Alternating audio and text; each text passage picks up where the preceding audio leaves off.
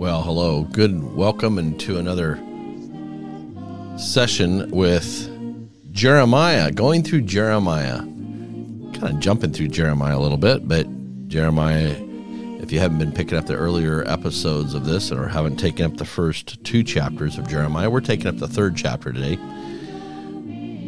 And we're kind of seeing the heart of God bear himself out. That's what's precious about the book of Jeremiah. A couple things are beautiful. Number one, God bears his heart out like no other book that as he's coming for pleading. And then the second is Jeremiah not wanting to serve as a young man. God taps him on the shoulder in chapter 1. But we also see, oh my goodness, as we go through here, just look at everything that he deals with for 40 years. No wonder why he's called the weeping prophet. And then we're going to look at the prophets, the false prophets that come up, right? The false prophets will certainly be showing themselves. And then we're going to see something come up here where the people, they think something's to be true and they find out it's not to be true. That's always a lot of regret, is when you thought something to be true and it turns out not to be true. And that's going on today. People think that God would have to do this or think that God would be doing that. And you know what? When you look into the Word of God on things, I don't see some of this. I really don't see where God would have that. I'm not going to get into it now, but this is the big aha moment that these people want here in Jeremiah's day, is they want to have their cake and eat it too. They want to have their own way of doing their own things and attach themselves to Jehovah and his name. So we're going to read about that here in chapter 3. So let's get over here. Chapter 3 of Jeremiah. They say, if a man divorces his wife and he goes from him and becomes another man's, may he return to her again? Would not that land be greatly polluted? Would you have played the harlot with many lovers, yet return to me, says the Lord? Lift up your eyes to the desolate heights and see, where have you not lain with men? By the road you have sat for them, like an Arabian in the wilderness, and you have polluted the land with your harlotries and your wickedness. Therefore the showers have been withheld. There have been no latter rain. You have had a harlot's forehead. You refuse to be ashamed. Will you not from this time cry to me, my father, you are the guide of my youth. Will he remain angry forever? Will he keep it to the end? Behold, you have spoken and done evil things, and you were able. So I think this is very interesting as he comes out going here, but let's get into this portion here, verse 6, where Judah ignores Israel's example. As I said last time, the 10 tribes have been carried off here. And so Jehovah now can say, can't you not look at your sister Israel and see what she did? So it says here in verse 6, the Lord said also to me in the days of Josiah the king, have you seen what backsliding Israel has done? She has gone up on every high mountain and under every green tree, and there played the harlot. And I said, after she had done all these things, return to me. But she did not return. And her treacherous sister Judah saw it. There you go. So God was pleading with Israel, the 10 tribes, and Judah didn't listen to it. Then I saw that for all the causes for which backsliding Israel had committed adultery, I had put her away and gave her a certificate of divorce. Yet her treacherous sister Judah did not fear, but went and played the harlot also. So it came to pass through her casual harlotry that she defiled the land and committed adultery with stones and trees. And yet for all this, her treacherous sister Judah has not returned to me with her whole heart, but in pretense, says the Lord. You know, this brings up an interesting thing about examples. You know, Solomon would say there is nothing new under the sun. And so, you know, years ago we had chickens. And the idea would be is that you would have these were layers, and so the idea would be there would be a fresh flock of chickens that were producing in 18 months. So every 18 months, there was a new flock of hens that were going to be producing. And our property borders the vineyard next door, and coyotes come running through there. Well, when we had chickens, we had invariably certain kinds of hens that would sit there, and I did everything I could do I put up special wire along the fence, etc., to keep the chickens from squeezing through the fence and getting out into the vineyard. Because when you go out there, invariably there would be a pile of feathers. A coyote would come through, grab a hold of one, shake it, and run off and have chicken dinner. And so I would go out there and I'm like, oh, where's the holes? And I would try to patch the holes because I didn't want to lose any more chickens. Okay. And that would happen once or twice a year.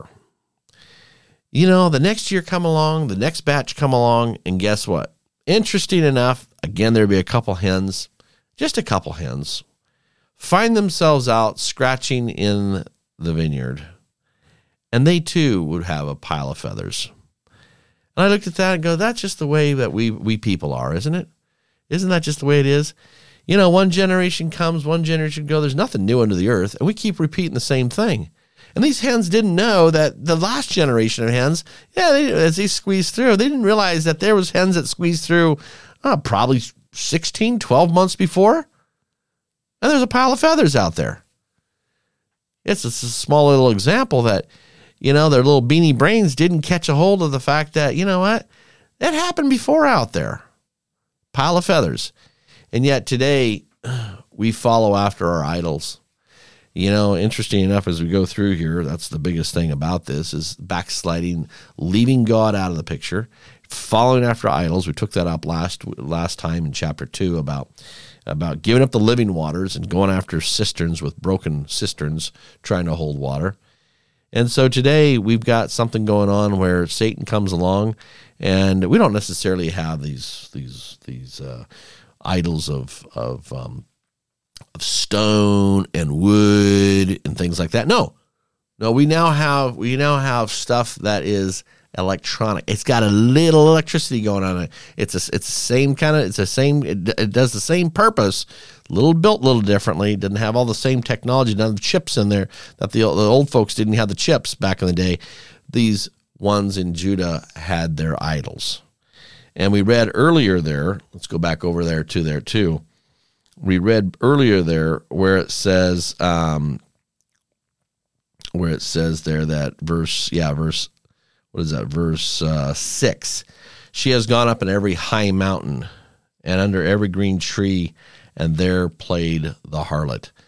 And the high places is where they would play the harlot. So they would had their little idols outside of town, if you will.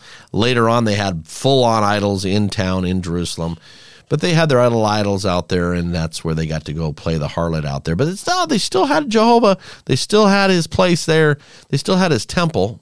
We still got Jehovah here, but let's go play the idols as well. Okay. So anyway, well, that's enough. Let's jump over to what Gabeline has on this. So this is interesting. We'll just take right up in here in verses 6 through 11. The message, which begins with the 6th verse. This is Jeremiah chapter 3, verse 6. To Jeremiah during the reign of Josiah, there is then, first of all, a contrast between Israel, the 10 tribes, and her sister Judah. Compare with Ezekiel 23. The house of Israel, the northern kingdom, was judged first by the Lord. She played the harlot. After she had done so, the Lord said, "Turn to me." She refused, and her treacherous sister, the house of Judah, saw it. And when the Lord dealt with the house of Israel in judgment, and they were carried away, Judah did not fear, but played the harlot. The 10th verse proves conclusively that the Reformation under Josiah was not a true spiritual revival. Now, if you go back and read Josiah, that account in 2 Kings, you see tremendous things Josiah was doing. Absolutely tremendous. That was a time that he was bringing reformation to the land. But interesting enough, when we have to get into Jeremiah here, and we find out that, you know what? Josiah was doing it. He was doing it for the Lord, but it turns out the part of the people weren't with it. The heart of the people just kind of didn't show a little bit. So it's kind of an interesting aha moment here for me is the 10th verse proves conclusively that the Reformation under Josiah was not a true spiritual revival. And yet for all this, her treacherous sister Judah has not returned to me with her whole heart, but faintly with the Lord, saith the Lord. You know, and going back to, do you remember what was said? The 7 churches. Remember, we see the 7 churches in Revelation 2 and 3. Do you remember what he says about the first church? Man, the first church, Ephesus, was just tremendous. And you know that, if you know the book of Revelation, or at least the first couple chapters, you find out that as Christ addresses the churches after that, why everything's in declension after the first church. But the only thing that Ephesus had, the only thing, as beautiful as Ephesus was, and of course you can read the epistle to the Ephesians, and you can see the highest truths that they were given by Apostle Paul. But when John's writing Revelation, and the Lord Jesus is giving him words to these 7 churches, and now this church of Ephesus, what is the thing that he says about Ephesus that wasn't good? There's only one thing. Thou hast left thy first love. You've given up your first love. Is that easy for us to do? Is to give up our first love? It's solemn. It's solemn. And so, Judah's playing the same game here where, she wants to still have a little of Jehovah, but she wants her idols out there as well. And so that's truly when we don't go after the Lord with a true heart, full heart, 100% heart, and give up our first love. And so it's important to get a hold of that. So let's go back here and just go through here. Let's see here. It says verses 12 through 18. Here's a message to be proclaimed toward the north, calling on backsliding Israel to return. He promises mercy to them. And 100 years before, the house of Israel had gone northward as captives, right? So Judah could look on and see this as plain history. This is what happened to them. The Lord knew where they dwelt and sent them this message of mercy. He knows today where the house of Israel is, the 10 tribes, and at some future time, the gracious offer given here will be consummated in their return. These verses are prophetic. So this is verses 12 through 18. They speak of a time when the chosen people will return. Then Jerusalem will be called the throne of the Lord. Israel will be converted. All the nations will be gathered into the name of Jehovah. The house of Judah with the house of Israel will be united. This will be when the King, our ever blessed Lord, comes back. Boy, isn't that lovely to pick that up right now? Is at this time, those 10 tribes got carried away, and to this day, what was it, 2,500 years ago? To this day, we don't know where those 10 tribes are. But God, in his infinite wisdom, is going to bring those 10 tribes back. And now he's going to bring the 2 tribes back too. We only have a little smidgen of the 2 tribes back there in Israel right now.